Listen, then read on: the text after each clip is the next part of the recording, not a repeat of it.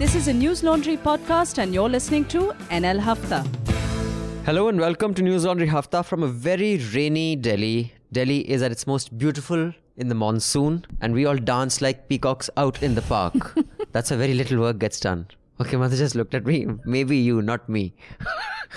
But I hope areas are not flooded wherever you are. I love the monsoon and I think it is among the second best time of the year.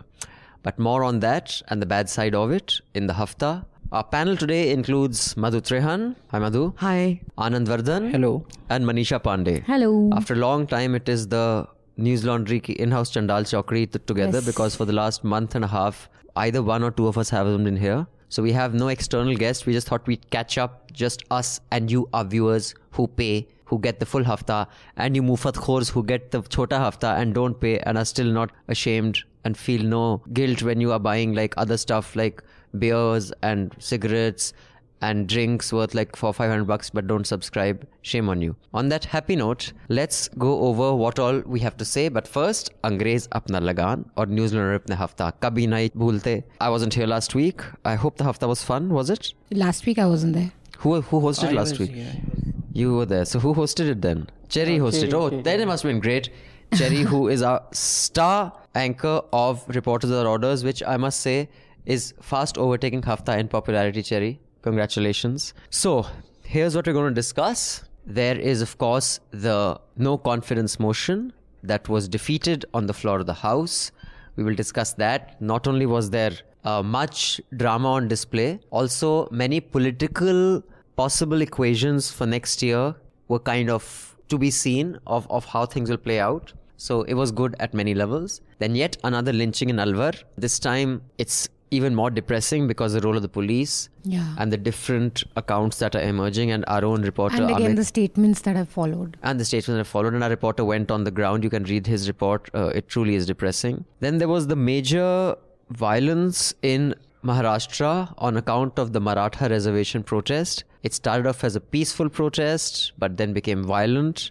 We will discuss that in brief. Pakistan elections, Manisha will tell us a bit about that, as will Anand. What they mean for India and how credible this election is. And then other smaller news which we may not discuss in detail. I can just take a little snippets from everyone here. Changes in GST structure. Government made 376 changes related to the GST. That's the goods and service tax in 10 months. So now on sanitary pads, rakhis, shoes and several other items, rates have been either slashed or removed altogether. And then a very important story on Muzaffarpur shelter sexual harassment. It is a News Laundry exclusive. The Tata Institute of Social Sciences has done an audit of, I think, 14 homes that are run by NGOs and the government. And the level of sexual abuse that happens there, it's truly depressing. Do read that report. Then Hardik Patel arrested, but he's out on bail, 2 years in jail for rioting. Then the Rafale deal doesn't seem to die. Arun Jaitley accuses Congress of manufacturing controversy. Maybe we should have a special podcast on this because there's just so much flying around. And it's so confusing. And you don't know, is it okay? Is it not okay? Then there was the church sex scandal in Kerala. High Court has granted conditional bail to a priest who was accused of sexual abuse. And the 10th suspect arrested in the Gauri Lankesh murder. It just gets longer and longer.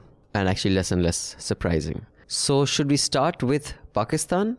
Let's just get that out of the way. So let me kick off the Pakistan bit with a little comment from a friend of mine who's Sanjay Rajoura. He's actually a stand-up comic who'll be performing with Aisi Taisi Democracy at Media Rumble. Do come for the Media Rumble. Cut to promo. The Media Rumble is back.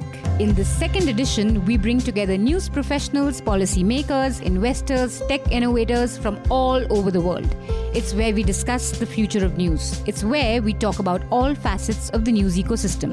This year, we are set to make the Media Rumble Asia's premier media forum. There'll be professionals from some of the world's leading news organizations. Masterclasses on data journalism, on animation, illustration, storytelling. A convoy of 14 international speakers, filmmakers, satirists, all under one roof. Come rumble at the Media Rumble, August 3rd and August 4th, 2018 at India Habitat Centre, New Delhi. Entry is free for our News Laundry subscribers and Mufat Khors register now. Seats are filling up fast, so log on to www.themediarumble.com. See you there. At the Media Rumble, you'll have news professionals, investors, policymakers, and some fantastic sessions. I highly recommend you get there.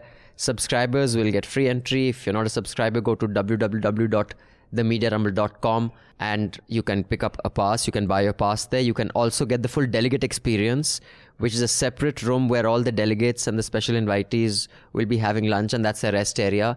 If you want to have lunch there and you want access to that area, there's a separate delegate pass. You can avail of that. So Sanjay, who will be performing with Aisi Taisi Democracy there, said कि the good thing about Pakistan is कि जब भी यहाँ पर ये चर्चा होती है ना, हम पाकिस्तान बन रहे हैं, Pakistan says, not so fast. We will sink so low that you can never catch up with us.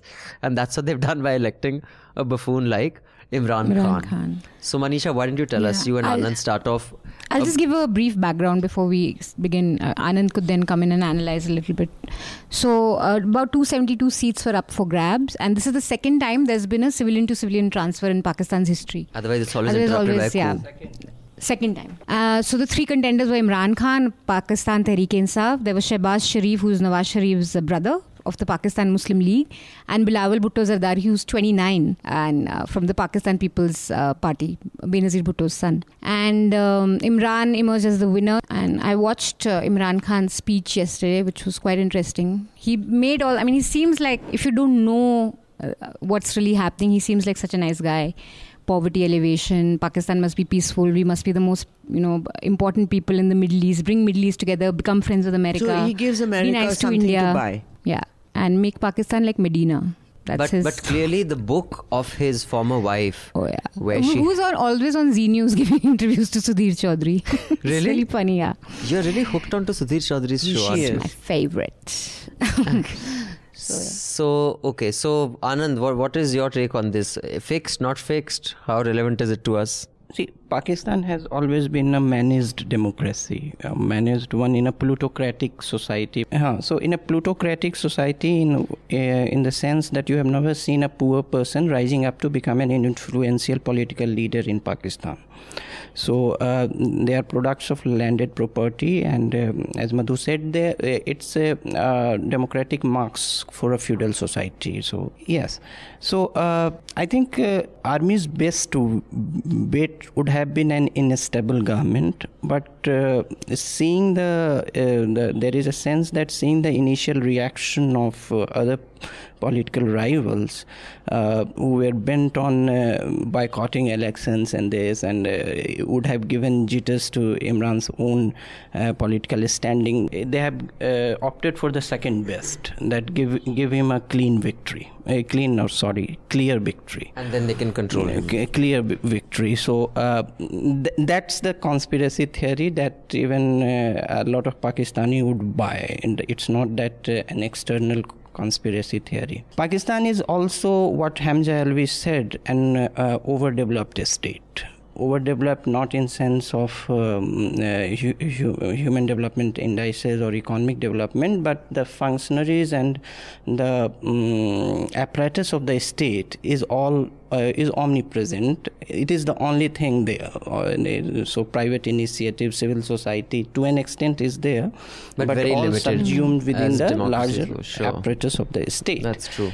So it's an overdeveloped state in that sense. So Imran, now here comes a man who is an international playboy, and the millennials will not remember, but the irony of it I am pointing out, in 1989, when India went to play a 4-test series in Pakistan, which was Sachin Tendulkar's debut series, Imran, Pakistan cricket team was under attack. They were having fixed umpiring, and that was an infamous incident of English captain Mike Gatting having an argument with Sakur Rana. So Imran insisted that we would have neutral umpires, and he introduced this concept when John Hampshire was brought from England to officiate in Indo-Pakistan series, and the whole series was draw 0-0. So he was he demonstrated fair play. He was pitching for fair play there,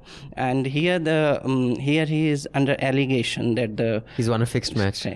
what would also, I think, be a bit difficult for him is that he is not controlling Punjab.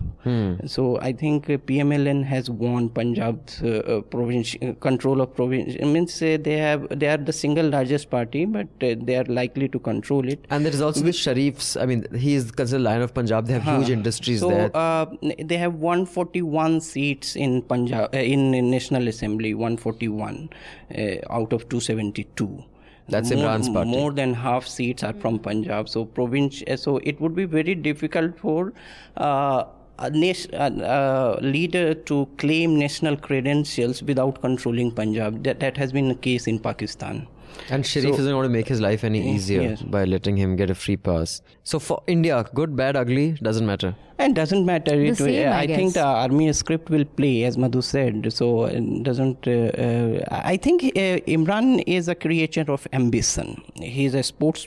He was international, at least a subcontinental celebrity at a very young age. He has put 20 years in politics. He would not go away without taking his trophy. He knew that he would be controlled by army, but he had this ambition, prime ministerial ambition. He would not go away without taking his trophy. He took it at the cost of being controlled by armies. That is he is a creature of hubris, ambition. So that is it. Madhu, your take on this whole Pakistan thing? That comes across in his speech also, and I think he also said that poor people should not enter politics. Such a rich should, because then they cannot be corrupt, because they've seen everything. And he makes that point also. I've been to the world, I've seen everything. I think that's really a crucial thing also, because you don't have to do any investigation. You just have to look at the fact that any person who has gone into exile from Pakistan live in absolute luxury in Dubai and in London.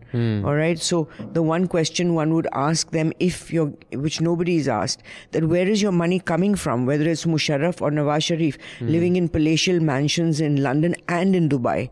So that the corruption is absolutely clear. You don't need to investigate it. Secondly, my experience of Pakistan was when I covered Nawaz Sharif's election when he became Prime Minister the first time. And I can't tell you what a different country it is in terms of covering an election, in the sense that you only see men everywhere. That's one thing. And the only way to cover it is we had to rent a bus, and we sat on top of it. And the guy who rented us the bus said, I said, "Ye kiski bus hai?" He says, "Meri bhai ki hai, wo abhi andar hai. किसी को कत्ल कर गया था, 2-3 आदमी को कत्ल कर दिया था, अब वो नवाज शरीफ बन जाएंगे तो फिर वो निकाल देंगे." Meaning there was an implication that it was done under this thing. The other mistake you can ever make in Pakistan is to ask someone, what do you do? Because if you ask someone, what is your profession? They look at you like, are you out of your mind? You expect me to work? So most people that you meet in the evening of this wealthy crowd are basically, as Anand said, this feudal inherited wealth, and working is something like looked down upon. That's the sense I got. The other thing is that the saddest part is about Pakistan is that, of course, that nobody, it doesn't matter who comes into power, nobody has been able to dislodge the army, whether it's in a dictator like Zia-ul Haq and Ayub Khan, or whether it's behind the scenes. And the army has obviously understood that the better way to control Pakistani politics and relations with India is to do it with a puppet rather than to do it overtly. And that is a clever stance, because it's more difficult to fight in terms of and argue in the United Nations or Security Council, because you have this puppet in front of you who's talking peace like Imran has done, and so did Benazir eventually, and so did Nawaz Sharif. And Musharraf, in fact, was the period that he was meeting Atal Bihari Vajpayee in that summit is when Kargil, obviously they exactly, were on they the had move. I'm finishing off Harinder Bhaveja's book, which I suggest to people that they must read, because I thought, like, army book, how am I going to read it? It's quite gripping. And she's shown in the book that while this was going on, they had proof that the Pakistani army had built those bunkers, 15 or 20 bunkers, and cement bunkers. So it had taken all the supplies, the ammunition, the guns, everything that was over there. It had taken them 2 years to put it together, approximately, a year and a half to 2. So no matter, at that time, of course, Musharraf was in charge of the army. And so he was doing whatever he liked, while Nawaz Sharif was meeting Atal Bihari Vajpayee. So And he said that he was, Nawaz later on said that, Musharraf was acting behind my back. Yeah. And was, yeah. So they always are. So I think the biggest problem India has is this, that can we ever have a continent of peace if the Pakistani army is not on the negotiating table?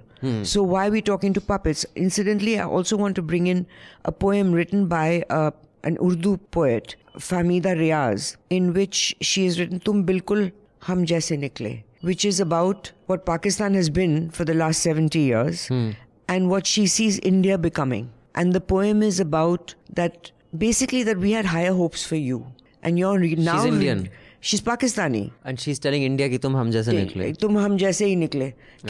You had democracy, you had all this stuff, and now you're resorting to the same fundamentalism and repression and the kind of things that happen in Pakistan with a majority Muslim population where Islam is used as a weapon to control people. And basically the sense of her poem is that that's what you are now reduced to. That she's disappointed. I don't have too much to say on Pakistan, but I have two significant insights which I think you guys missed. One is hair transplants don't work, because Nawaz Sharif had a full head of hair after he was sworn the second time, and I tweeted a picture also at that time, that I had a picture of his from his first stint where he was almost bald, and then suddenly he got a full hair transplant. And when he boarded the flight back from England, the photograph is all gone. So that was the first insight, that it doesn't work. Or if it does, then he got the cheap one. Yeah, so he don't got go. a cheap So one. don't go to the one that Nawaz went for hair transplants. Second is, if you are in the midst of a media storm and you're boarding a flight to come to your country, don't dig your nose, because that is the photograph that everyone's going to use. So there's this picture of his daughter sitting next to him sitting, and he's looking at the photographer and picking his nose. Now, out of the hundreds of pictures that they could have got, that's the one that's used by everybody. So I think these are two significant... I find that father-daughter... One thing about hair transplant. If you read Rahman Khan's book, even she has accused Imran of resorting to hair transplants. Hair transplant apart from drug abuse and cocaine and all. Yeah. Oh. So and also... His was high quality, the military paid for his. And Imran... she has also talked about how Imran lowered the public discourse by personal attacks on Nawaz for being ganja. But she brings out the irony that Imran himself does that hair transplant. Okay. And so something. one thing at the risk of being judgmental, he looks debauched. His face looks like a drinker. He looks debauched. I'm convinced. You judgmental, wo mental, theek hai. But honestly, I do believe that what you are does come out in your face. Absolutely. After a certain age. And debauched people who lead debauched lives, it really shows in their face. Yeah, I completely agree with you. Indians in 80s and 90s hero worshipped Imran for a very feudal characteristic. That it was a generation which worshipped Indira Gandhi during emergency. That he is the feudal chief commanding. We don't have captains like that. We don't have our captains are not like the servility that he commanded among Pakistani players. Yeah. It was me. In the 1992 Melbourne World Cup victory speech, he didn't mention any Pakistani but then player. They got the body language of the team also. The team reacted. No, the team reacted. And TM when he gave Javed Miadad and others react. It was me. It was all about my and his mother. He says, I dedicate this cup. Sorry for interrupting you. He said, I dedicate this cup to my mother. And the team players looking at his mother. Where does she come in? So they gave him hell after that. What Indian players, and some of the Indian players worshipped him. Like it has come out in some of their autobiographies that we didn't have captain like that. But you would not have tolerated a captain like him. Sure, of course. So, but our captains were great. They were, I think of that generation, they were great captains. But I think the one thing, just to give our listeners an idea, that the allegations that he is a puppet for the military, I would say are fairly credible with the kind of speeches he makes, the kind of deference he shows to the military, his ability not to mess with them, also his flirting with rather extreme elements of the Islamists in Pakistan, which has been compared to Aam Aadmi Party's flirting with the radical elements in the Punjab election. And his present but wife this is another level. But yeah, altogether. of course, but we don't have such a huge Khalistan problem anymore. He's known as Taliban Khan there. He believes there's a good Taliban. Yeah, there's a good, exactly. He supports the blasphemy laws, and which his are present pathetic. wife apparently is a fundamentalist guru who is constantly in a burqa with just two eyes. But the thing is that this book, what all it says, and many of our former colleagues, Madhu from Newstrack, who have had very close encounters with Pakistan and people close to him in Newstrack, I remember hearing stories, and you never know which ones to believe and which ones not to. But many of them really match what's in this book of his obsession with his virility.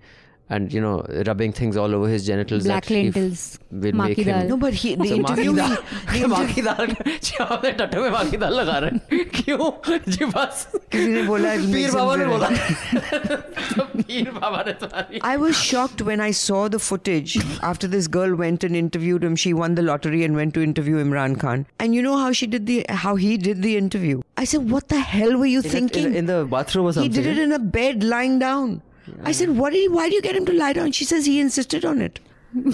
So he's obviously a bit off. Yeah. I think, but the one thing that I was just sharing with a friend of mine yesterday evening was that one thing that I have come to realize about politics is that in several other, and it's not a rule that it has to happen in every industry, or every profession, or every pursuit, the one who rises to the top is usually the best at what he's doing, whether it's engineering, whether it's architecture, whether it's writing.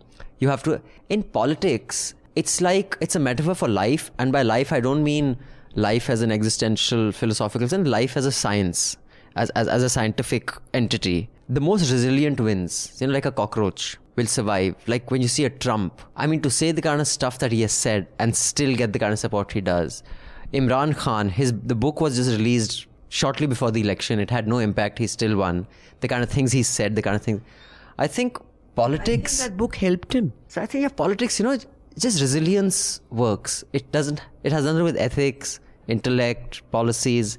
It's pure resilience and being able to kick back. Also, one simple thing, he is the only genuine celebrity that Pakistan has. Worldwide. That's true. He's the only one. He's Jahangir Khan squares, for some years. Other cricketers also for some years. But he is the... And that heroic stature in 92 when he won World Cup and this. He was a great cricketer, but not one of the greatest. So, but for Pakistan, it is good enough. Yeah, but he has a very irritating personality. It's like he's the kind of person you think gets up in the morning and kisses the mirror. So cute. Okay, before we move on to the next subject, I have an email and I have an announcement that the Media Rumble is happening. Those of you who are subscribers, you can come. We'll all be there. You can catch up with us. Get your friends to subscribe and attend. And I assure you it is not going to be a waste of your time. I have an email from Pramod. Pramod says, "Hi, I'm a recent subscriber from Bangalore and really urging friends and family to do the same." Thank you, Pramod. Pramod's friends and family, please listen to him and use other Mufat Khors, be like Pramod. You guys are doing God's work and it's pretty astounding to me how you remain afloat with just subscription model. You have no idea how we don't. But if there are more of you, Pramod, and if you can convince more people, not only will we remain afloat, we'll hopefully also swim fast and go places. I love the rapport between Abhinandan and Madhu Trehan. It's almost mother-son-like, really. Especially when she, without hesitation, shuts Abhinandan down for using cuss words. I was just going to say, it's God's work. Now watch your language. Now I got to watch my language. I like the diversity, but I can say tattas when I'm saying what Imran Khan does. I mean, that's a scientific usage of the word. I'm just saying. Insist. Okay.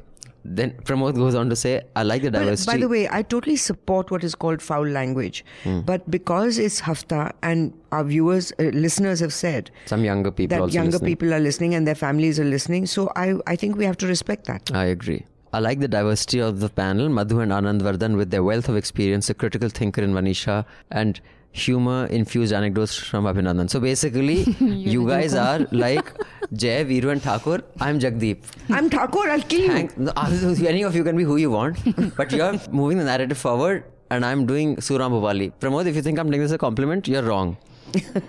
Anyway, love your rants, Abhinandan. Keep them coming. Please be a part of all haftas. It really feels very gloomy without Abhinandan hosting. No offense to the rest. That's true. Keep rocking, guys. When the advertiser pays, advertiser served. When public pays, the public is served. Cheers. Thanks, Pramod. Appreciate it.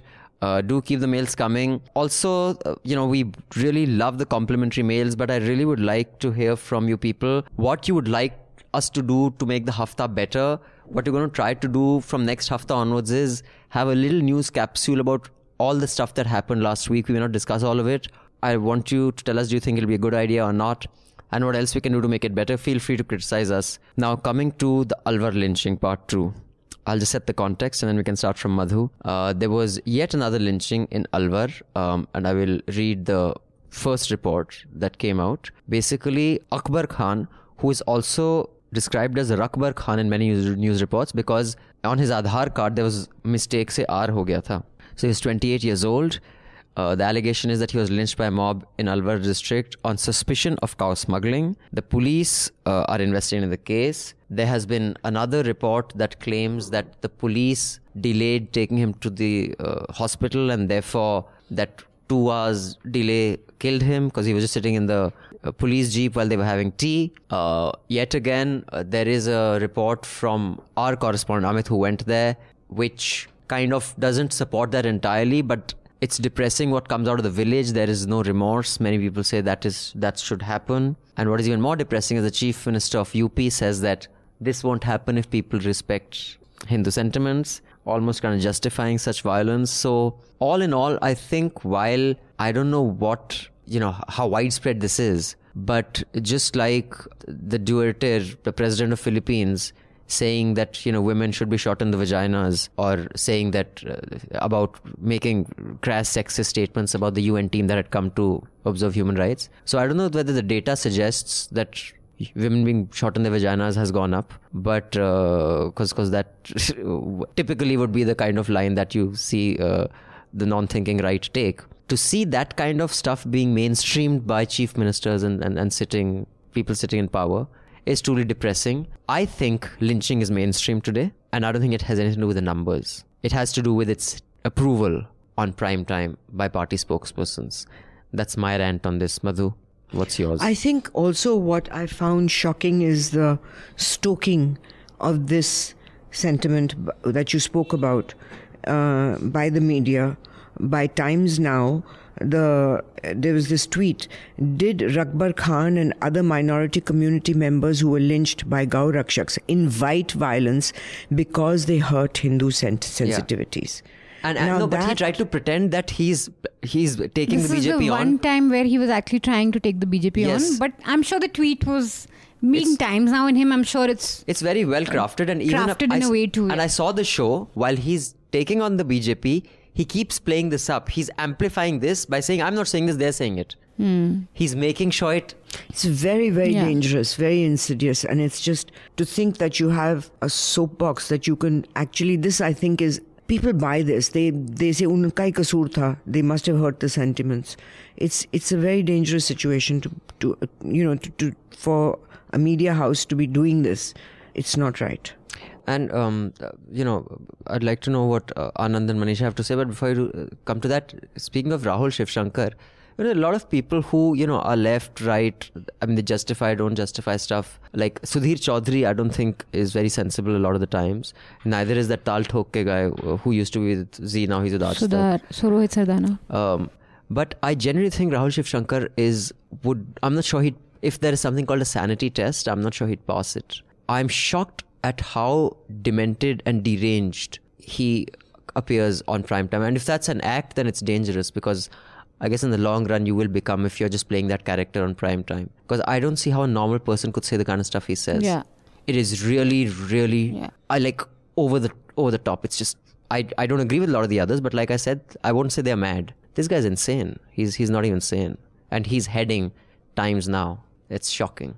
Yeah, I am just trying to give a a summary of how cow protection became a political project. So the mainstreaming part, the responses part, and then we can discuss lynching, different kinds of lynching in India, not only cow protection. So I think it's a result of a very fragile social contract in India between a community which considers cow as a food and a community which A, considers cow as a bovine resource, B, considers it as a religious deity also. So, but there is a very fragile social contract, an unwritten one that, okay, we will allow you, but it's a fragile one. It can have some violent ramifications at different points of time. But when it was pushed as a social movement and political movement, so there can be, we can go long back, but I would not go further than 19th century, and from a movement which is considered to be one of the more reformist ones in Hindu society, that is the Arya Samaj movement. So 1875, Swami Dayanand passes away, but though he was anti-idol worshipping and anti-caste, anti-Brahminical order, he supported cow protection as a movement, and his was the first idea of setting up Gau Rachni Sabhas. And after he passed away, it gained momentum, and in 1893 this movement has always spiraled out of control and let the fringe to take over. In the past too? Yes. What happened then? In 1893 we had communal riots in Azamgarh, and even in those information deficit times it spread to Maharashtra. And it was regarding cow protection and not letting people use it as a food source. So 1893, and then when Arya Samaj, when Arya Samaj members in 1916 formed Hindu Mahasabha in Amritsar, 1916, it was one of the pet projects of Hindu Mahasabha, and when one of the Hindu Mahasabha members set up RSS in 1925, Dr. Hedgewar, it was one of them. This was one of the issues that... One of the issues they wanted to push. Now, incidentally, Mahatma Gandhi also jumped in. He famously said that Gaya Karuna ki kavita hai.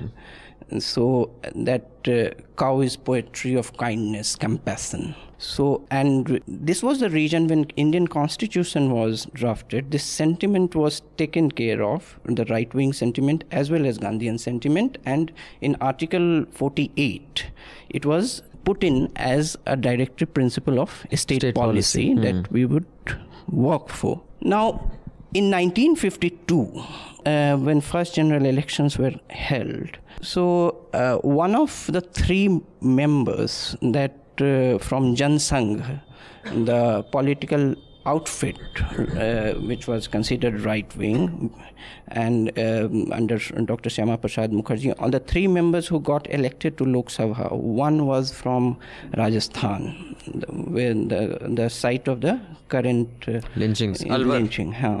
He was Uma Shankar Trivedi. So one of his pet projects was again cow protection. Now, Jan Sangh, in its political calculations as well as with guidance of RSS, realized that cow protection was not a very popular issue. At the time? At the time also. So as a political tool, it had limited use. It had limited use. But by, say, early 60s, it then again started pushing it. And if anyone remembers, in 1966, there was a huge protest in the front of Parliament building, and it went out of control. Some sadhus joined it, and it was for cow protection bill that the center should also make laws against it. Not only, it should not be put on a state list. So in 66, and 8 people were killed. 8 people were killed, and Indira Gandhi was the prime minister, and Guljari Lal Nanda. In 1966? Yes, he was. Oh, yeah, okay. Yes. So Guljari Lal Nanda was the Home Minister. He was sacked for his failure to control violence. That was the last that Jan Sangh raised this issue, because despite violence, it was not a popular issue. It was not related to 66, now 2018. That means 50 years later, the resurgence as a political in project. In 1979, again Morarji Desai put it on the concurrent list, because he had some sentiments which were very similar to that. He had a good rapport with Mr. Vajpayee and Advani, and they somehow convinced him. So when we see this now recurring, I think the political mileage of this fragile social contract is attractive. Though whether it would bring electoral dividends is doubtful, because I think it is not very much linked to everyday Hindu's life. But it's interesting what you say, and Manisha can come in after this. This kind of matches with what I spoke with someone from the BJP, not very high up, but one of the younger lot who kind of knows Jayant Sinha, and said that he himself was shocked that Jayant Sinha would do something like this. And he's saying because Jayant Sinha in his regular life, I mean, the furthest thing from his head is bloody cow protection or anything.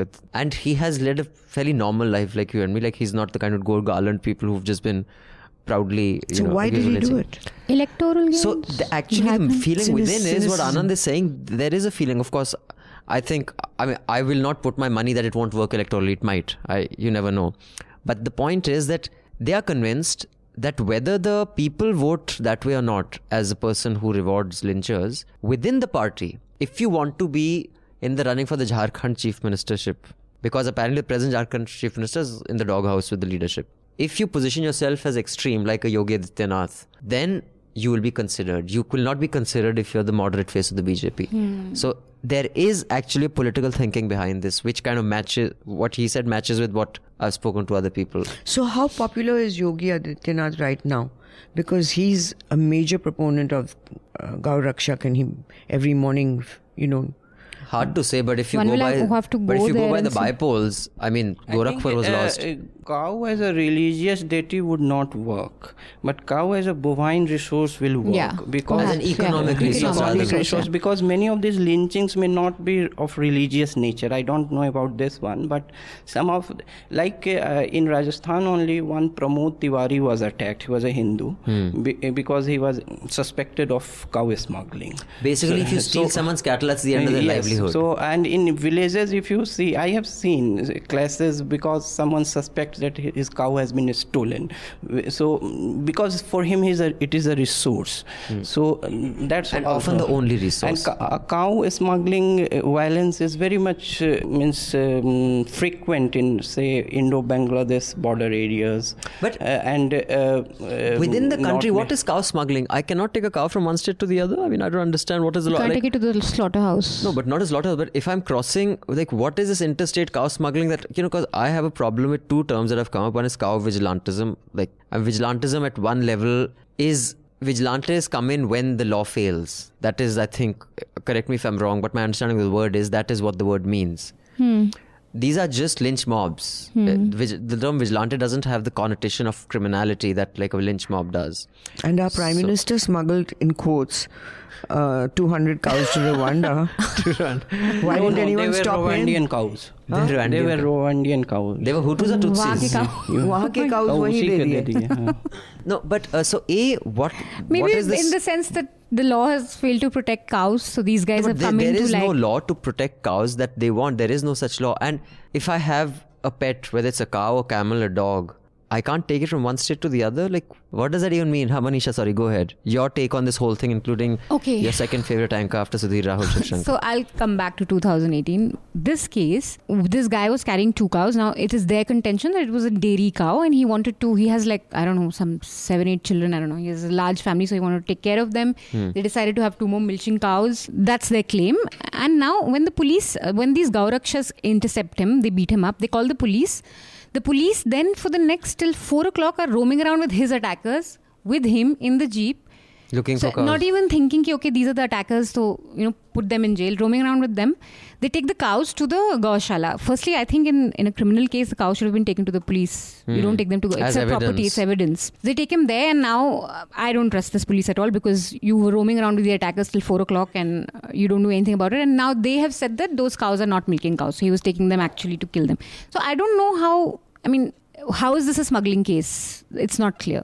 If he's a dairy farmer, he's known as Dudiya Khan in his village and all that. So that is there, but every time, the media aspect to this is every time a lynching like this happens, there is a section that will say, oh, look at this, another lynching, another crime by Muslims. So in this case, there was recently Khetaram, Dalit youth, who was lynched by Muslims for falling in love with a Muslim girl. Right. So an honor crime. On the same day. Yeah.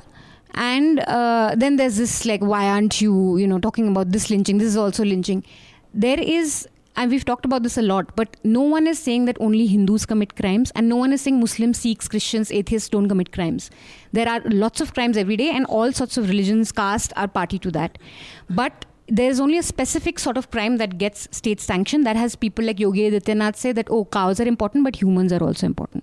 Or you have BJP, and the guys who've been suspected in this case have patronage of the MLA there, the BJP MLA. Yeah, and they said, hum MLA ke bande hain. And also the Rajasthan Home Minister, was it, who made a statement about if you don't, respect the Lots of communities. any number of statements have come out that this will keep happening till you don't protect Sorry, cows. Manisha, to cut How in. do you See, protect this cows? is something that I think one should stop saying, because people who want to get it have got it, and people who either don't have a brain or don't want to get it, like that Gaurav Sawant tweet that actor Siddharth said were disgusting. Dude, if you don't understand that the outrage is not at the crime itself, it is when the state or people who are the face of the state endorse it.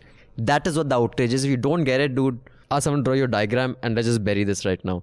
Sorry. And on Anand's, fragile contract between two communities, I, for one, am not against cow protection. If you can protect dogs in a shelter, if you can protect injured animals, you may as well protect cows. It's important to some people, like he said.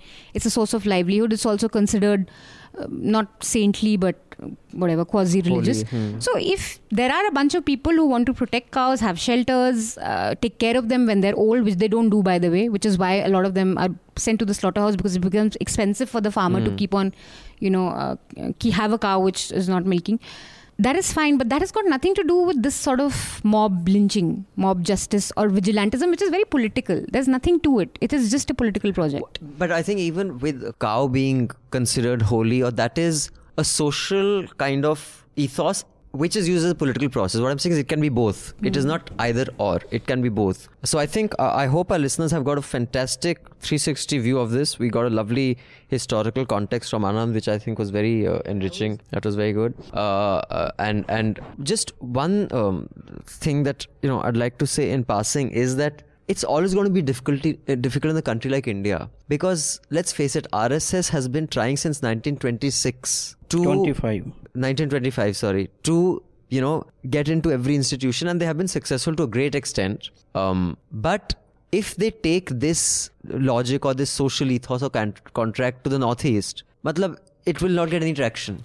वहाँ पे तो उन्होंने बोल भी दिया कि खा सकते हो आप, the same BJP. don't have a problem. So the challenge of something like this is here there's a contradiction within the RSS. Their agenda or their project is culture specific, but in a very particular culture in India. But they have pretensions or ambitions of the Akhand Bharat and being all of India. So with what we call the cow belt, with the cow belt philosophy and ethos, you can't. And maybe through Maharashtra, and because that's where the birthplace, whether it was Guruji or Hegdewar, they come from there. You can't be running a bloody Assam, Mizoram. It's same thing with Karnataka. It just won't happen. So I just find it a rather foolhardy and short-sighted project, going by what your identity is. And I just drove to Haryana, and it's amazing the amount of land and rather large what do they call them? Gaurakshak? I don't know. Basically, these cow places for cows. Gaushalas. And there's some really fancy ones there, man. So I was like, okay, there's a considerable amount of resources going in there. So let's see what comes out of it. So I highly recommend you guys read Amit's ground report. Yeah. It is a very thorough ground report, and it gives you an idea of those of us who think that this doesn't have social sanction, it does. There is a ground kind of support for it. So we shouldn't pretend it doesn't exist. And knowing that, we should kind of confront it and deal with it. Now let's come to the no confidence motion. So the one-time ally of the BJP, the Telugu Desam Party, had put up a no confidence motion against the government. The no confidence motion was defeated 325 votes against the motion, 126 were for the motion. That means 126 had no confidence in the government, 325 did. So it of course won. But not without some kind of politicking happening. The Shiv Sena refused to vote for the government, which it seems highly unlikely that it will remain as part of the NDA. And the Biju Janata Dal, of course, played safe and said, "Hum na yahan ke na wahan ke." They walked out. But what it did do was it led to a full day of people watching the parliament proceedings. And the highest viewership ever. Really? And on it was highest TRP in 90s. Wow. Wow. And on such a day, I thought, I watched much of it. I thought the quality of speeches was really not great. I mean, when you know you have the whole country watching, now it may be smart politically. I think the contention could be that this is what the country wants. If you have the kind of, speeches about this, these are the issues that are taken up, this has not been taken up, so many bills have been pushed through ordinance and without a vote. People said, forget, wo nahi chahiye, hame drama mangta. And so whether that was a hug or whether it was Modi saying 272. That was, she'll never live that one down. 272 was too funny. So that's what happened. There was a hug from Rahul to Modi. So I'll just give you my and the wink afterwards. Reading of that. And the wink. I think the wink Rahul killed the hug. The net gainer in this would be Rahul, because considering how unpopular he was, he could not have lost any support. At best, he would have gained support for him being cheeky enough to do what he did. And also those people who have the Munna Bhai type heart saying, "Dekho, itna pyar dikha raha hai." And I think Indians tend to do that. I mean, just so Indira Gandhi came back just because she got hit on the head by a rock. So they're very emotional like that. Like, people she probably paid R.K. Dhawan to do it. Like my mother and all, they say, "Oh, how sweet." And they love all those ones about, ab dekho hi, this one's talking sense. I would like to raise the question, which any three of you, I think, could answer, is what was the motivation to do this right now? The hug? No confidence motion? Yes. Yeah. The no confidence motion, I think, is clearly for Simandra, or what is Andhra Pradesh now? Andhra Pradesh, Simandra, what do they call it? What is the official name? Andhra Pradesh. It's Andhra Pradesh only. Okay. So reorganization of Andhra What was Pradesh, the basically. motivation? That's what it they has to be larger than this. I think for them it was clearly that, dude, they're not being able to make a capital and they don't want to bear the brunt of that in the upcoming election. And this is the best time for them to make that point, because closer to the election, I mean, the parliament session is starting. So now they have clearly said, Andhra Pradesh mein, if BJP is unpopular, it should not affect them electorally. And that's what I think. Otherwise, I don't see why they will do an obviously defeatable no confidence motion. That's what I mean. It's such an obviously defeatable motion that one has to think of conspiracies. Did the BJP tell them to do it? To reinforce their hold over the parliament and over the country? No, we had discussed it last hafta. And which is what? No, it is not who moved it, but why it was admitted. So why it was admitted, the ruling dispensation wanted the motion to be debated. And the general perception is that it provided a spectacle, a kind of political messaging platform in the penultimate year of the general elections, from which the BJP could orchestrate or channelize, you can say, the oratory skills of the prime ministers and other. And so because no confidence motion or say during budget the motions have been moved in which would have involved a full debate involving the prime minister and this, but it was not admitted. Why it was admitted now? So I think BJP wanted it to be admitted. It didn't say TDP to move it, but the way it was admitted by the Lok Sabha speaker gave signal that BJP wanted this debate. Sorry. Actually, on that, continuing that, it was really noticeable that the speaker was very biased. Yes, I want to come to that. Because- she was because very...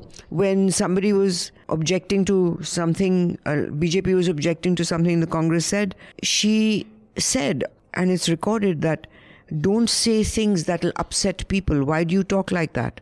I mean, that's ridiculous. You cannot be telling any person in the House, a member of Parliament, that don't speak like that unless it's inflammatory or whatever. And these are not inflammatory. These are their views which they're entitled to give. And for her to give that kind of admonishing is and not also right. to tell Rahul that your hug was out of place and all. She was just, I think as a speaker, she's probably the worst speaker we've had. Yeah, Yes. I'd agree. And I think she doesn't even put a veneer of fairness. The same is true for Venkaiah Naidu. I think he's the worst speaker and the worst vice president we've had.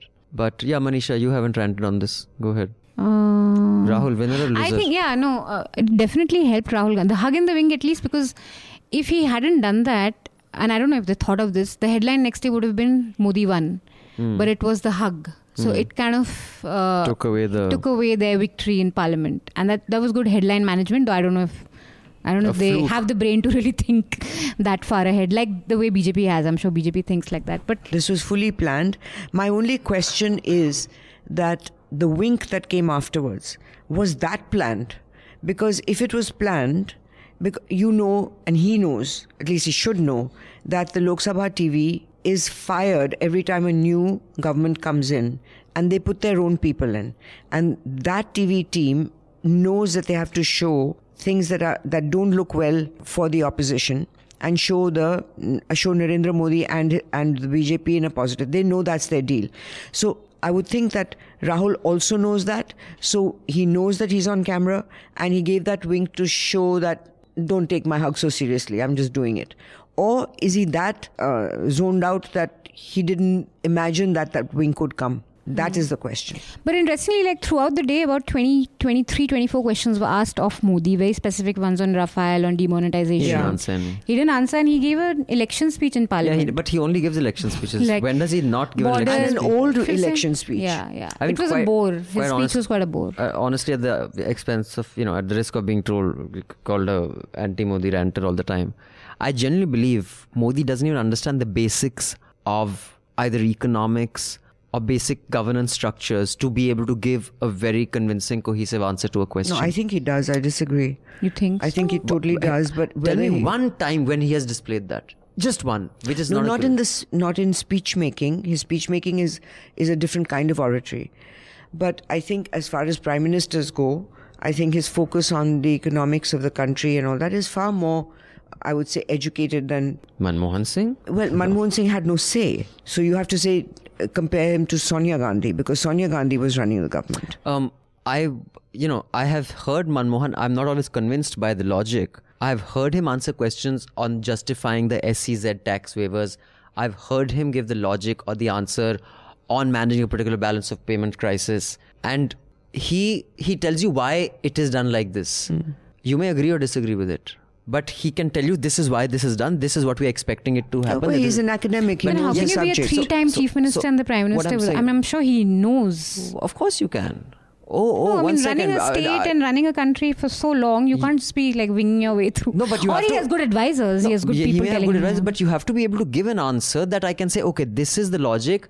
This is what will happen. No, GST, if it will come out here, it will, it'll have more money in our hands. What I'm saying is, I've yet to hear him give an answer on any account, whether it's foreign dealings. I think the reason why it's not that he doesn't have the answers.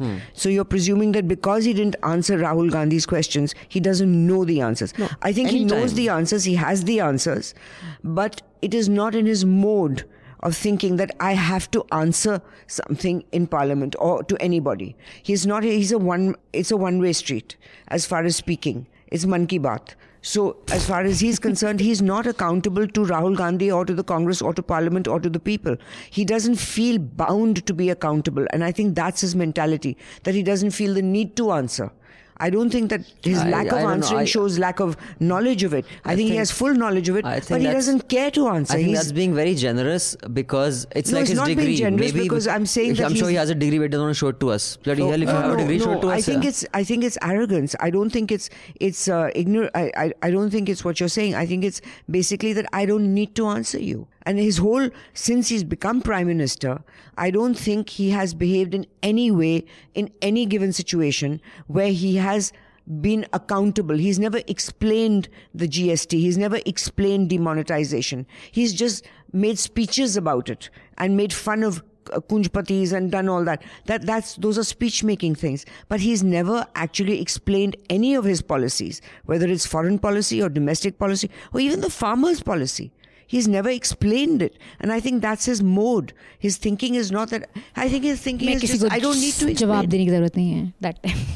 Anand, you're saying? Yes, yeah. Now, coming from that 90s Vajpayee speech, now you have to understand that BJP in its Jansangh days also made it a very, very important for itself to do well in parliament, to be good in debates, to be good in parliamentary interventions. So as early as 1959, when nobody was thinking about it, Deen Dayal Upadhyaya organized a workshop for Jansangh MPs to educate them about parliamentary procedures, debates, and he wanted whatever people may think of him. He was a man of character and integrity. He specifically said, never jump to the well, never shout, never... You're talking about Atalji here? No, Deen Dayal Upadhyaya. Okay. So he instilled this, and the parliamentary training, the people spoke very high of Jansangh MPs. You talk to the parliamentarians of 60s and 70s, they were exemplary in their parliamentary conduct. That changed after 90s. That changed maybe because of the expansion of electronic media, because the leaders got more platforms to have visibility, and social media also. And I think the current government has underplayed its parliamentary hand. It has not been very much forthcoming in parliament and has not provided ground for many debates and far less participated in it. So that is. As far as this Modi's speech is concerned, I think when he started parodying statistics, people said it's boring. He knows that. That when you parade statistics, this, that, you go into a terrain which he is not very sure of. He is not very comfortable with that. And it is not his style. Also, yes, having been chief minister for 2 terms, he has learned the tricks of the trade on job. The committees, this and that, and uneducated, unqualified heads of state would rule out Charan Singh as a prime minister, Deve Gowda as a prime minister, Lalu Prasad as a chief minister, Mulayam Singh as a chief minister. So that's not a very democratic argument to make. What isn't? That people who don't understand economics in details can't be prime minister. They can be. No, I didn't say they can't be prime minister. But who said they can't be prime minister? Just because we've had people that you're quoting, that they have been chief ministers, doesn't mean that they should have been. Because it would be ideal to have people who are educated in economics and foreign policy. But then you will rule out many mass leaders. Yeah, so here's what I'm saying, Anand. It's not a question of... They can come together, no? But it's not... A mass leader can be educated? Yeah, it's not about question of degrees. No, he may not be. He may not be educated. He may not be... We had mass leaders in India who are not educated. Sure. There's now here just 2 things. I think you heard my saying that Modi does not feel the need to explain his policy because he doesn't understand it, as me saying, therefore he should not be prime minister. Those are 2 completely different things. So that is an assumption that is a train of logic. It's not. I think even, just any jackass off the street should have the opportunity of being prime minister. My point is, once you are in the position, and all the people you named, I am pretty confident, like, if it's to be believed, and this is the NPR podcast, Planet Money, it's a 2-part podcast of the man who gave Modi the idea of demonetization. If you hear that podcast, that guy's a blooming idiot from hell. I mean, his understanding of what a demonetization entails, the kind of economic consequences and repercussions it has. Who is this? I've forgotten his name. It must be one of these Dwivedi or Chaube or So one of these high caste Hindus. He says, yes, I made a presentation to the Prime Minister when he was Chief Minister, and he called all his people. He says, yeah, presentation suno. That guy's, I'm saying, he's a blooming idiot. That, if that is the basis, and I have no reason to disbelieve it, for Modi's demonetization, and there is enough literature out there that tells you how demonetization, it has been tried twice before, what it led to, and whether you, by doing that, actually has any impact, or what you were saying it will have an impact on. I think you don't have to have a degree. Okay, I know a lot of people who don't have a degree in economics, but they can teach Manmohan Singh economics because they've run a shit and they know the impact of each of these. Like Meghnad. But you have to want to understand it. Just like if someone, like for example, I've seen Indian politicians say that if you reduce taxes for the wealthy, it leads to economic growth because they spend more money. There are 2 examples of cancers in California in the last decade where they have tracked the data on this. It's bullshit, it doesn't work. But yet, what I'm saying is that kind of understanding of how it impacts things, I don't think Modi has. And of course, he has full right to be Prime Minister. As far as demonetization is concerned, I don't know what this Trivedi is claiming, but I don't think it was done I think the major motivation was that elections were coming up and all the parties would have cash. The opposition lost all their money because of demonetization that they'd stashed away to spend on elections. And I think that was the motive as far as... Leaders like this have a tendency of over-dependence on bureaucrats. Like these leaders who don't get into nitty-gritties of economics, policy making, they are excessively reliant on bureaucrats. And that's how Lalu was, that's how Mulayam was, and Charan Singh. And they all have their favorite bureaucrat who always rises because to the top. That is how this finger holding by bureaucrats on matters of governance. Modi, apart from the person you are naming, I think he would not have done it without bureaucratic inputs also. So I don't think that such a big decision would have been taken just on the suggestion of one person. Manisha, your view before we move on to the next? Nothing. Okay, you have nothing on this. Now, just quickly, if I can go around the table, does Shiv Sena boycotting the no confidence vote, Biju Janata Dal walking out, should we be reading anything into this, or will they kiss and make up before election because by last minute jo fayde ka sauda rehta hai wo fayde ka sauda rehta hai? Or does anyone on this table think that the relationship between Shiv Sena and Amit Shah and Modi is so badly damaged that it cannot be repaired, because Shah has gone to Maharashtra and said be prepared to fight the next election by ourselves. They have appointed 43, because I think they'd given 43 seats to Shiv Sena in the last election. There's 43 seats totally there, and he said each of us will select someone to head each of these seats, which is an indication that they were not going to go with Shiv Sena. I mean, I hate, I'm a big critic of this political panditry, but does anyone think this matters, or we'll see 8 months from now? I think we'll see 8 months from now. It's tough to imagine them if not pre-poll, then at least post-poll, some sort of a post-poll arrangement. Anand? I think people, the allies, they are like, I said in the last Hafta also, like players, freelancers in IPL auction. So they want their stakes to be unknown. And the price to be unknown till the last. BJP has been a natural challenger to the same turf on which Shiv Sena stood in Maharashtra.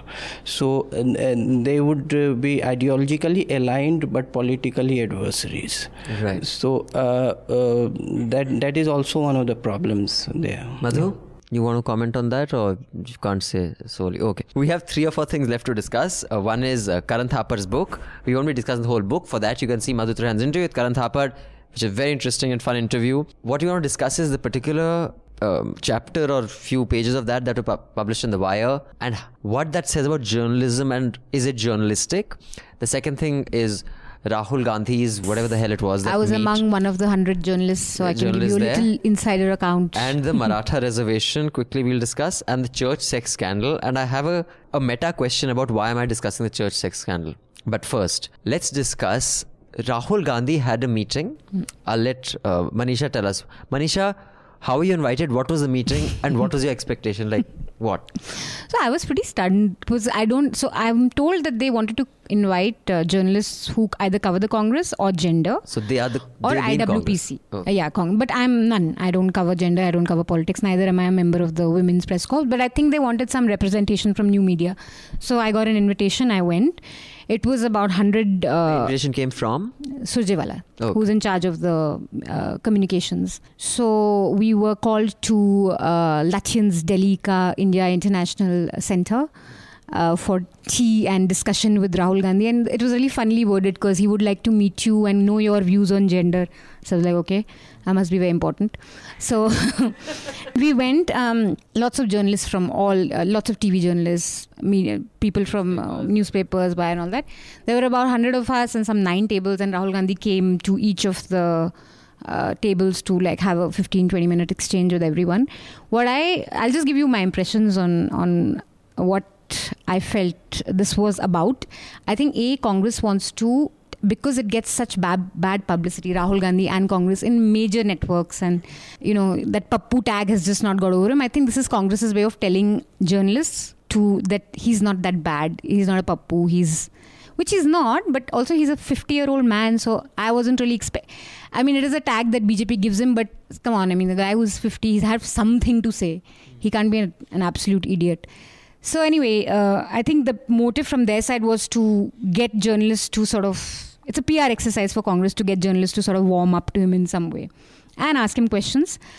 He took all questions. He was asked a lot of questions on... But what is this about? You were not supposed to report. It was all off the record. That's what I'm curious. So were you told that everything that happens here is off the record? So this is the bizarre thing, and it's just only in India can such things happen, because Fele, they said they even didn't let us take notes. Because when I was taking notes, someone came and said, don't do that. And the meeting started with the Congress person saying that please respect and honor this. We want to do more of this. How did Jyoti's story have pictures? You said they took away the phones. Because later Congress tweeted out pictures. So that's what I want to get to. So they said don't take notes. Okay, then. So you can't take the phone in. You can't make notes. And we were very specifically told that please honor the commitment of not quoting him, because we want to do this more often and we want to be able to trust you to do this. So not quoting him means don't say this happened or don't quote him. There's a difference. This is off the record, they said. So this meeting is off the record. Okay. So anyway, this happened. Then we wanted to clarify bhai, what exactly do you mean? So we went to Surjewala and we said that, can we say this happened? He said, you can say ki aisa mile the, but don't quote him at all. And you can, if you want to use a quote, you can attribute it to senior sources in Congress. So the next day, all the articles that were based on senior sources were all round from that. And it was bizarre because some articles were saying that, senior sources in Congress say that he's not averse to having Mayawati or Mamta. And ANI just... As Prime Minister. Yeah, and ANI just published Rahul Gandhi said so in a meeting to 100 women. So it was just... But then, strangely, some other journalists went to Surjewala and he said, likh do, kuch acha likhna hai to likh do. So I think what they want, it's bizarre, because I think what they wanted journalists was to write nice stuff. Okay. So if a critical report was to come out of it, they would have said, bhai, humne to bola tha off record hai. And a bit more context. So Jyoti Malhotra did a piece for this. It was just a video, basically monologue for the print, saying that we met him and this is what Rahul said. Actually, this is what Rahul said. He met everyone, took questions. And then Annie Gowan, who is the Washington Post correspondent here, said, I thought this was off the record, because she was there as well. Because a lot of people didn't write about it because off the record. Now, most people didn't, only print.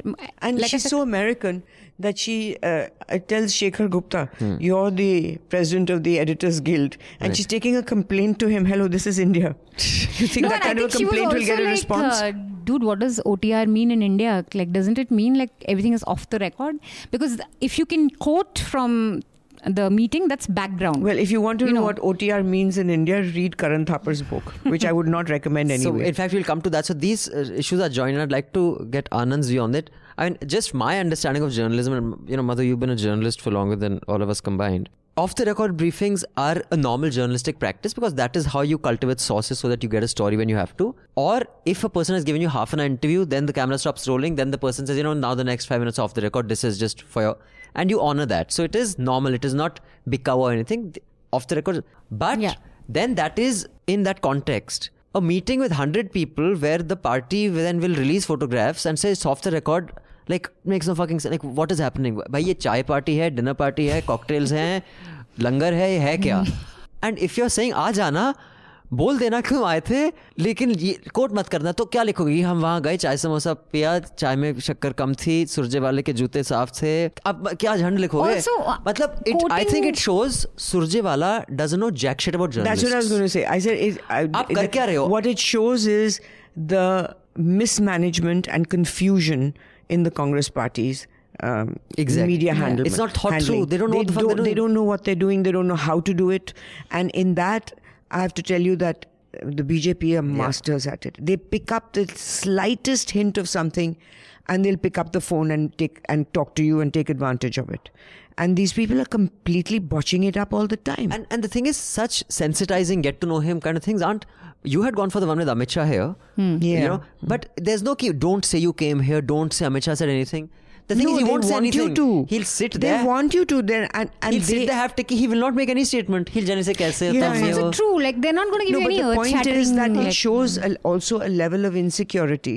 That if Rahul Gandhi says something off the cuff and then it is reported. I think that is what it is. And that is the insecurity. And they have to learn to trust him. That if you're going to project him as your Congress president and possibly the Prime Minister, you have to trust him to handle 100 journalists by talking to them casually. It's in his control what he says. That is exactly what it is. That they are worried. So for a bad report, it's off the record. For a good report, you can go ahead, right? So I think it is not even Jyoti's fault. It is not Jyoti's fault. It is not...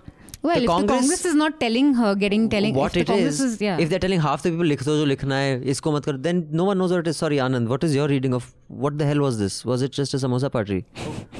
So I am not a journalist, but from an outsider perspective, I think it's an extension of Mr. Gandhi's charm offensive. So he is reaching out to people and trying to make them read his mind, his alleged intellect also, and alleged. And so that's a part of it. The thing is that an opposition party's party leaders' statements are not very different from what the most of the media writes.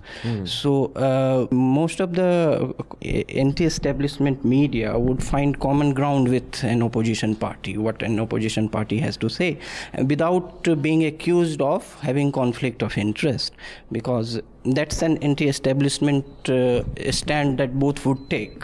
So that is now the... No, but you have to be equally critical. You can't be with the opposition. Breaking of the code of that is... I think if Congress party is not complaining and only journalists are complaining that this was broken, then it wanted it to be broken. Congress party has not come up with any statement that we organize this and see we told that and you didn't do that. So Congress party is happy with these revelations from the meeting. So okay. Well, one thing just on, but it's bad because like beat reporters who are producing news, and it could have been an important news item, they let go of a news, right? Only to see like some other person one day later has written. So it just upset, like your colleagues are also, I understand that upsetness because they work within certain rules that all of them abide by, because it makes their job easier. Tomorrow you may have these beat reporters go to Congress and them not opening up because they might fear ki kuch nikal aayega. So I understand that, like, so you kind of follow the same rules. They were punished for their caution. Yeah, basically, or for following. For obeying the rules. Yeah. And that's why Amy is so upset because I don't think in America it actually happens. But I think I got the impression that, the image that he's trying to portray is like this, and this John Lennon, imagine peace, love. Like it's very Baba log view of politics and also, peace and love is nice, but it's not an opposition tactic to fight Modi. It could be. I think. But I understand where it's coming from. It's probably one of his media managers or idea creators or something like that who's come up with it. But I think to give people an alternative to what BJP is accused of. It can't be the same thing. It has to be a foil. So it's like a complete, you've got hatred here, you've got, lynchings, you've got all this happening on television and instigators and all, and we are presenting you a different alternative. I agree. And that is an alternative for the first time. Otherwise, in the last election, there was no difference. They were all saying development. So that wasn't a real choice. It was a question of who would you trust more for development. And that too after one party has screwed us for like Yeah. 2 terms before that. For 2 terms. I mean, So- it can be an aspect, like, okay, we're going to counter the hate politics of BJP, but it can't be the only thing you keep talking about. But maybe they what I develop feel. more. I'm not holding a brief for them, but I don't agree that it's a bad idea. I think it's possibly a good tact to take, that we are not them. Otherwise, they were always diluting their thing with trying to be Hindutva like them. You know, in the last He election, still says- he does his there Shiv was Shakti there was a thing. whole, in the beginning when he started, he went to a lot of temples and this and that. So in that sense, he was diluting his message, trying to be the BJP, which he can never be, and try to take a part of Hindutva, which Congress party will never be associated with, really. So this is a new Sorry, Anand, you were saying? tack. The hate thing would not work with people who are committed. We don't see it as a hate, but an expression of a voice that they wanted to be heard. The identity politics and this. But he is trying to make ground in, say, floating voters who have not made up their mind, and also who were traditionally Congress voters. So if he is able to just hold on to that is his. Otherwise, the committed voters, just with Sure. these abstract ideas of hate, he would not convert them. Yeah, I think the extremes in any case, you can't. I think that when you are selling a product, and increasingly election is becoming selling a product, and that product is your leader. While we have a parliamentary democracy, the election strategy is more presidential in nature. In that sense, I think there has to be a certain alignment or a equilibrium between the product you're selling and how you position it. And inherently, what is it? So if you say that I have a motorcycle, I cannot sell it on its stability. It's 2 wheels. That has to be a car. I have to sell it on speed or on style. So I think Modi's USP proposition has been, I'm a tough guy. No one can mess with me. I'm too cool. I'm too tough for everybody. If Modi is slapped like, Kejriwal was slapped 5 times when he was doing this thing, that will be the end of Modi. It's like, we've all been in colleges, that one bully who was slapped by some facha in the first year, that was the end of that bully. No one ever was scared of him again. So Modi's, like Arvind was slapped 5 times during his thing, and that helped him. Because he was the मैं बेचारा, मैं तो कुछ नहीं, मैं तो तुम्हारे जूते की धूल हूँ, जूते भी नहीं हैं। तो वो था। And then the best reaction was, तो कुछ इसकी भी नहीं- जांच करो. Like an income tax officer. And then he said, इसको माफ कर दो, जाने दो उसको. When the people caught him, he says, let him go. And then he was this nice guy. That appealed, that worked, because the product was consistent in what he was trying to sell. Yeah. If someone goes and slaps Rahul Gandhi, good luck to that guy. That is the end of the guy. The guy who threw a shoe, not even at Chidambaram, next to Chidambaram, who then contested this thing for AAP. He was, they took him, they filed case on him. Digvijay Singh was seen kicking him. So what I'm saying is, if you want to do that, hey, I'm John Lennon, love everybody, then you have to be that product. You're not. And Congress can never be. I mean, come on, you've made Kamal Nath in charge of Madhya Pradesh. Yeah, he was leading a mob. Rahul Gandhi does not have a personality that he can walk into a group of 200 or 2,000 people. Few of them will pull his hair, few of them pinch his ass, and few of them will slap him and come out and smile. If that happens to him, he'll be distraught. Uska trauma ho jayega. Similarly, couldn't even अगर handle Modi the- को कोई थप्पड़ मार दे public में, that is the end of Modi. No, maybe he's evolved a bit more, I don't know. But at the time, during the demonetization, he had called the press to witness him standing in line at a bank. And the bank people were smarter than him, or they were BJP people. They just took the line inside the bank. And instead of being quick on his feet and thinking, how can I still expose it, he starts whining like a kid, कि मैं line में खड़े होने के लिए आया था और उन्होंने लाइन ही अंदर कर दी. So that to me showed an unseasoned person, not politician, and just an unseasoned person. You should know how to handle a new situation that develops. So I think they haven't figured out how to sell this product yet. They have to figure out its USP. And quite honestly, and it that has to be consistent, like you said, because it's very easy to punch hole in Congress's, love, peace, appeal. Has to be harmony between the product and its USP. And finally, before I get to the Maratha and the church scandal, a related topic on Karan Thapar has just written a book called Devil's Advocate. You can see the interview that Madhu has done with him on the book. Yes, part 2 of Can You Take It? But it's one chapter of it was published in The Wire, and that had Karan Thapar talk about a conversation he had with Sambit Patra, that why he was boycotted by the BJP. After Modi came to power in Delhi, apparently over the next year, everybody stopped talking to Karan Thapar. That meant he had no use for any news network because he couldn't get anyone on the, on your panels to interview. He's not a field reporter anyway because his entire news model depends on interviewing famous people. And if famous people aren't coming, then, why are you a part of any journalistic kind of enterprise? In that, he has given away 2 conversations which he had with someone who he said, "You are sworn to secrecy," yeah. And then he said, "Then I've gone and said it." And then I don't see a remorse that, like he says, "Yeah, I did it." Like in Madhu's interview that all of you can see. "Yeah, I did it. Like I shat on your, table." But you can say that was the wrong thing to do. The people are helping. So I think he kind of, in one sense, embodies, and you understand where the resentment for the Lutyens comes from because of his unapologetic entitlement. Yeah.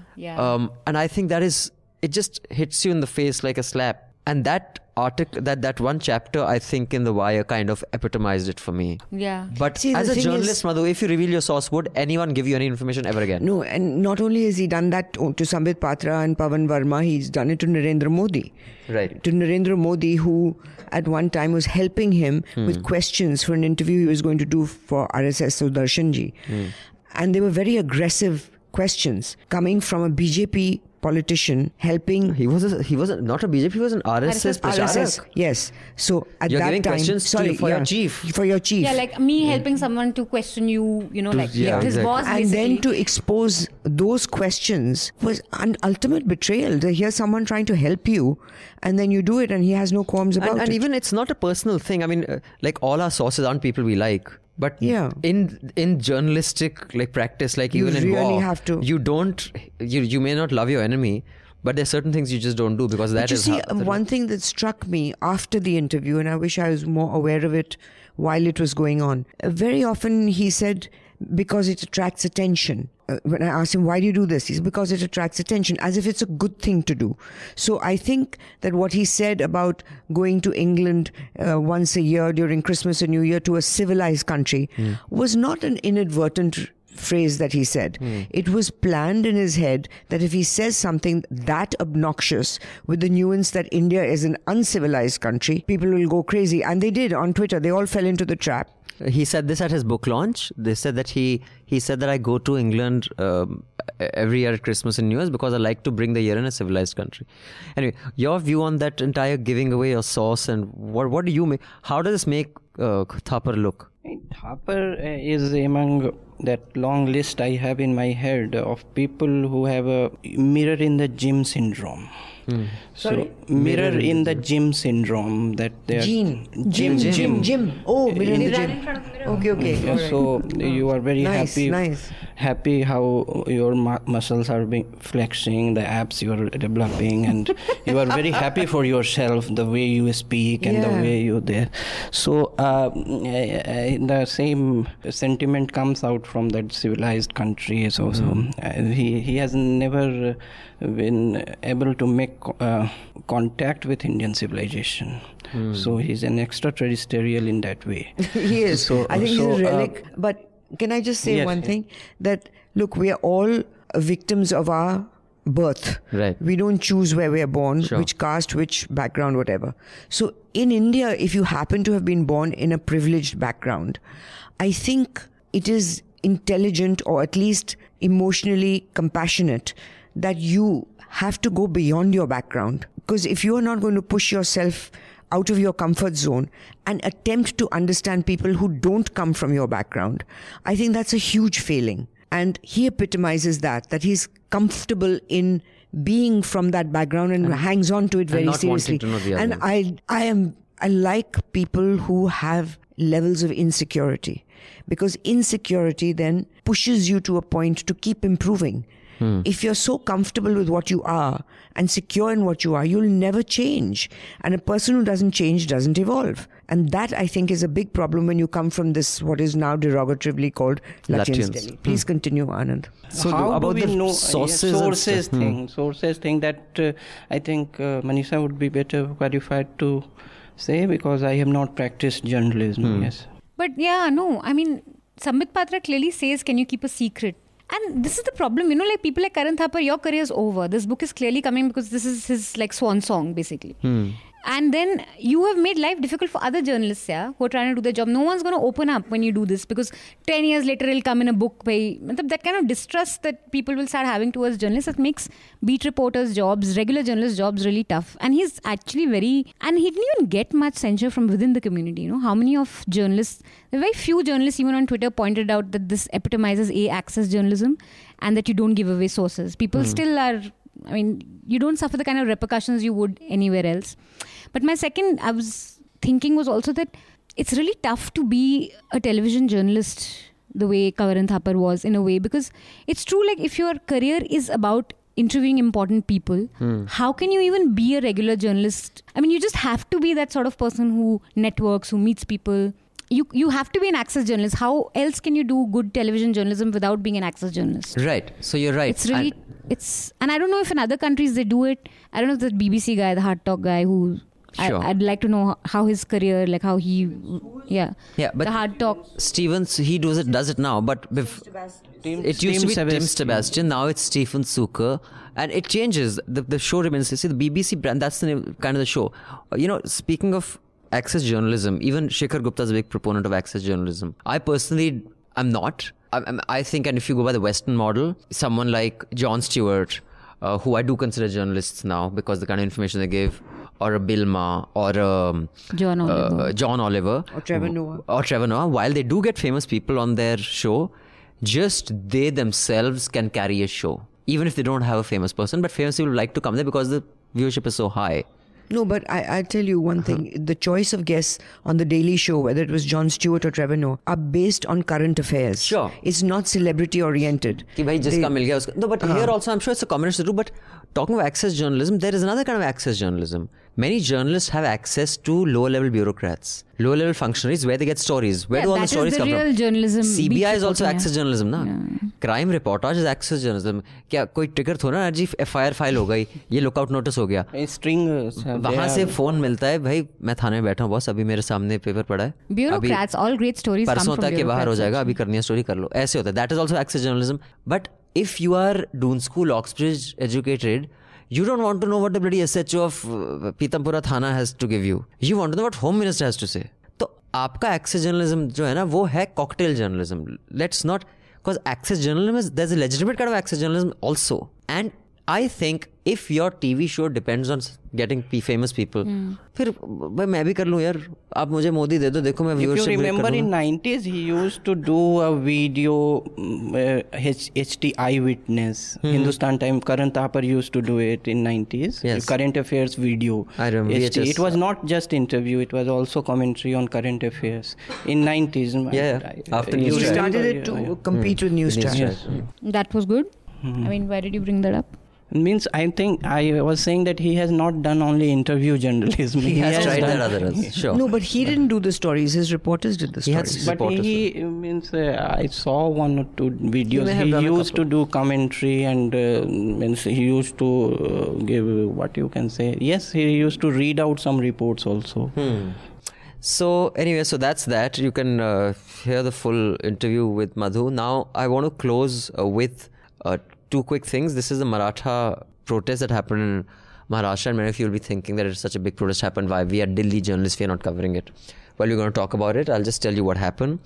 There was a Mumbai Bandh, which actually ended in violence, where a policeman died and also a protester died just yesterday. There is a Maratha Kranti Morcha, and there are a few other like Sakal Maratha Samaj who are supporting it. They want reservation in jobs and education for Marathas. The last caste census in India apparently was done in 1932, and at least back then, the Marathas were the dominant community in Maharashtra, both economically and in number and in land ownership. But because there were so many other reservations that had come up after Mandal, they wanted reservation too. Several chief ministers, including from the NCP and the Congress, said that yes, you will get your reservation, but they breached the 50% mark. They also decided to give reservation to Muslims, by the way.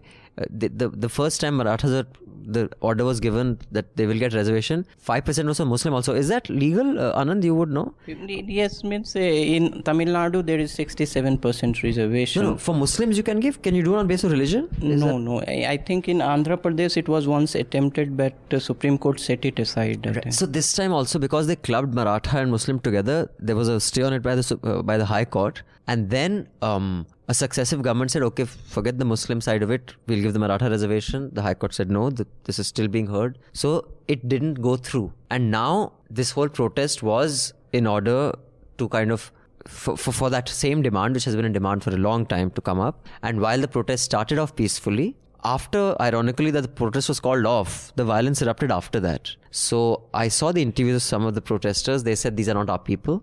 These outsiders who have infiltrated and tried to create trouble. I mean, I don't know if that's true or not. And it was a major day for Maharashtra yesterday. You know, Mumbai was closed, most of Mumbai. So that is the context of this. So I just thought you should know, because it was something big that happened. I personally don't have a view on this. I have spent just a year in Bombay, which is not really Maharashtra. It's as much as New York is USA, Bombay is Maharashtra. So if anyone has anything to add or views on this, feel free. But it did get prime time coverage for 2 days. Anyone? Yesterday. No, nothing really to add to that. Anand sir, you have on this? Means, you see, Marathas are dominant political and social forces. They are, and constitutional mandate is to give reservation to educationally and socially backward. Right. Not economically backward. So, right. And these people are neither socially or...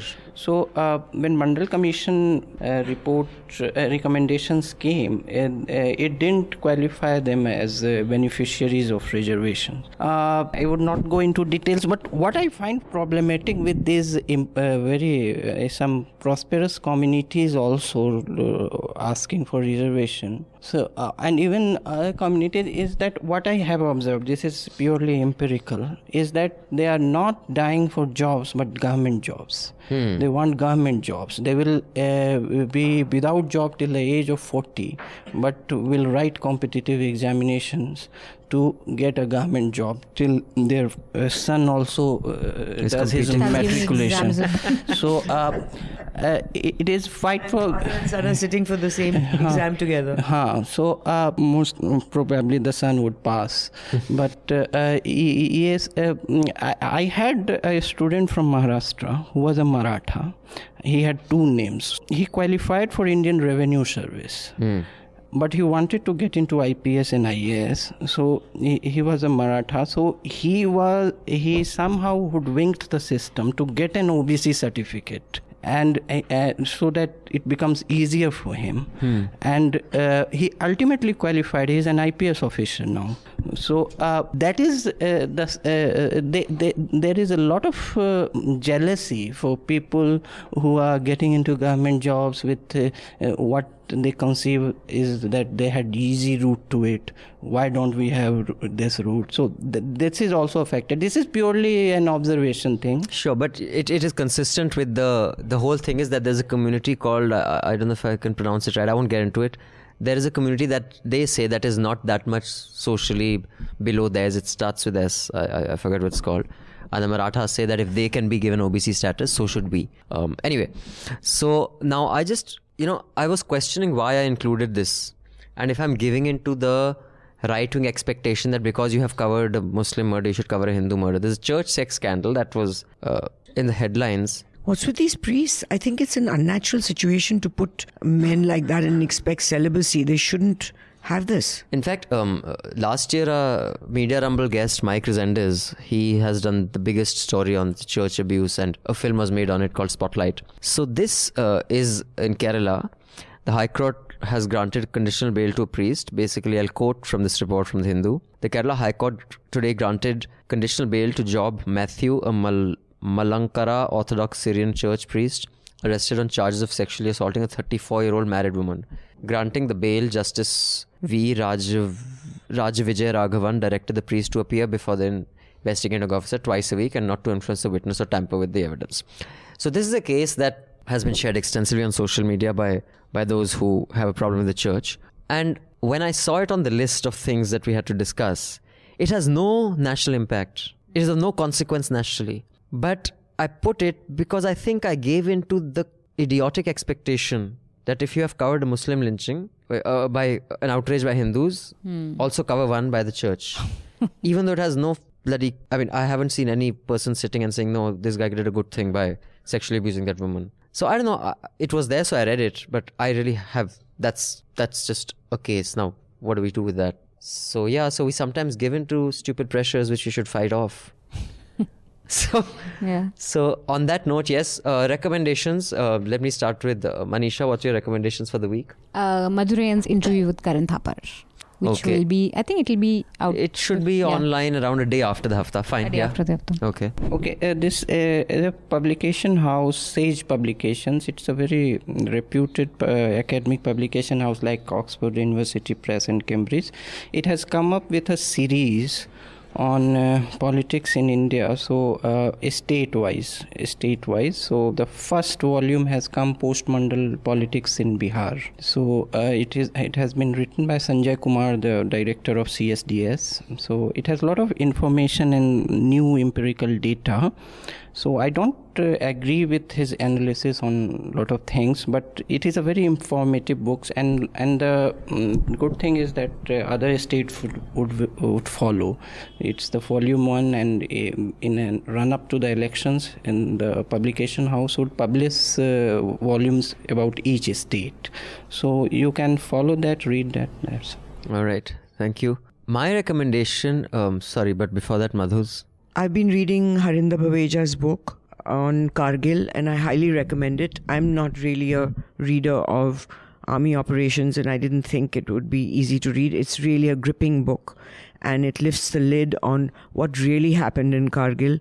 While we won the war as such, the cost and the toll it took has not been exposed in such detail as she has. And also who is responsible for such unpreparedness and for sending young officers in conditions which they didn't even have basic equipment, walking in snow without snowshoes, without winter clothing, no sleeping bags. And it's really an eye-opener. I would suggest every Indian should read it. So maybe we should do an interview with her following I am on Monday. Oh, you're doing it. Great. So you can watch it out for that also next week. Okay, my recommendation for the week is, after a long time, Radiolab's podcast had really gone south, but they've done a fantastic series called Gonads. So there are many things you learn from this podcast series. It's a medical series. Madhu, I highly recommend you must suggest it to your husband as well. This is the kind of series I think that can make science really interesting. One is, I learned that gonads is not just the term for testicles. Men have taken over the word and owned it. Actually, ovaries also are gonads. So gonads is a gender neutral term. It talks about the reproductive parts of both men and women. But men have taken it over. I'll kick you in the gonads, in your gonads. They can have it. I'm not fussy. And the third part of this is about, so it talks about what makes us man and woman, what determines gender. And I've tweeted this particular episode out was Duti Chand was her name, right? It was the full name, who failed the gender test during the Commonwealth Games. Yeah. And I just, read the reports that fails gender test, and you're assuming that she's a hermaphrodite or jo bhi kehte. She's woman. She's completely woman. It's just that the way these tests are done and what they measure are so random that a woman who's a complete woman is suddenly fails gender. So they don't say she's a man. The way the International Athletics Federation or whatever it is phrases it is so bad and so wrong. And also after this podcast, I didn't know this, that till the 1960s, Madhu, that's like, you were born around then, I guess. No, I was born in 1946. Oh, so then you were a young lady in the 60s. Did you know that if you were in school, if you were an athlete, how your gender tests were done in the 60s? Physically. So it was called the Naked Parade, where all the female athletes stood in line in their undergarments, and doctors, usually male, came and examined them under their undergarments. Till the 60s, till many of the women athletes said, fuck off, I'm not putting up with this shit. Then they came up with an equally defective method of XY chromosome, and then science said that sometimes you can have XX extra chromosome can fire, but you can still be woman, but the reading will be different. Then they came up with another shitty way. And is it still shitty? It's still flawed? And it's still flawed. And it is the most, they have destroyed lives. And Duti Chand won the appeal against the Federation, and now she's back, but I was shocked. But it's fascinating and also for a lady like her in her village to everyone to talk about the boy she was in love with refused to marry her. God. He said because it shows the human side, and she says ki maine kaha main wahi hu. He says what is, because they couldn't understand what is your testosterone levels are above 10 whatever. Gosh, that's tragic. And he said, I don't know if you're a woman or not. She says, how can you not know a woman? He says, sorry, I'm not marrying you. I mean, it's a fascinating thing. And the first cells to be born in our body when we are fetuses are reproductive cells. So even before nature decides are you going to be a boy or a girl, or you'll have 2 arms or not. There is something to this DNA business, because I've seen in like people say that this gender is a choice, like homosexuality is a choice and all that. But I've seen, and I'm seeing it now with a girl in my granddaughter's class, and I've seen it with other children who are now adults. When they were kids, the mothers tried like crazy to feminize these girls. You know, they put them in dresses, and then you see at a certain age the girl puts her foot down and the photographs change. And she insists on getting her hair cut like a boy, and she dresses like a boy. So I think there are some things in the genetic makeup we still don't understand why it happens, how it happens. The other thing I always held when my children were growing up, that girls are you give girls Lego and cars and all that, and they'll be interested in mechanical things. If you give boys dolls, they'll be interested in dolls. So I had this sort of gender neutral, I thought, bringing up of my girls. But now that I have grandsons, and I see when I give them the choices, the boys do go for the mechanical things. They do go for cars. It is socialization. They see what others do and what is expected of them. When they're 2, when they're 1.5, and this is what it shook me. I said, that means that there is maybe from just like women became weaker physically and with less muscles because they were not out there hunting, in the same way, I mean, this is pop scientific theory of mine, but over generations it's just genetic memory, the boys then go for this. And I was like really shaken. I tried to push dolls on them, and they were like, forget it. Doll. So on that note, we will leave you with this song that I dedicate from Rahul to Manmohan Singh. Just picture Rahul telling Manmohan about what happened in Parliament. Until next time, do subscribe to News Laundry, pay to keep news free, because when the public pays, the public is served. When corporations and governments play, corporation and government are served. Come for the Media Rumble, it'll be great. Goodbye and good luck.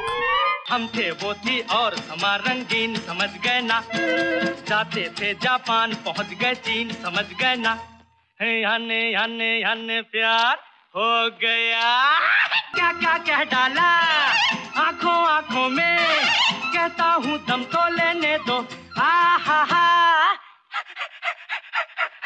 हम थे वो थी और समा रंगीन समझ गए ना, जाते थे जापान पहुंच गए चीन समझ गए ना, याने याने याने प्यार हो गया. All the News Laundry podcasts are available on Stitcher, iTunes, and any other podcast platform. Please subscribe to News Laundry. Help us keep news independent.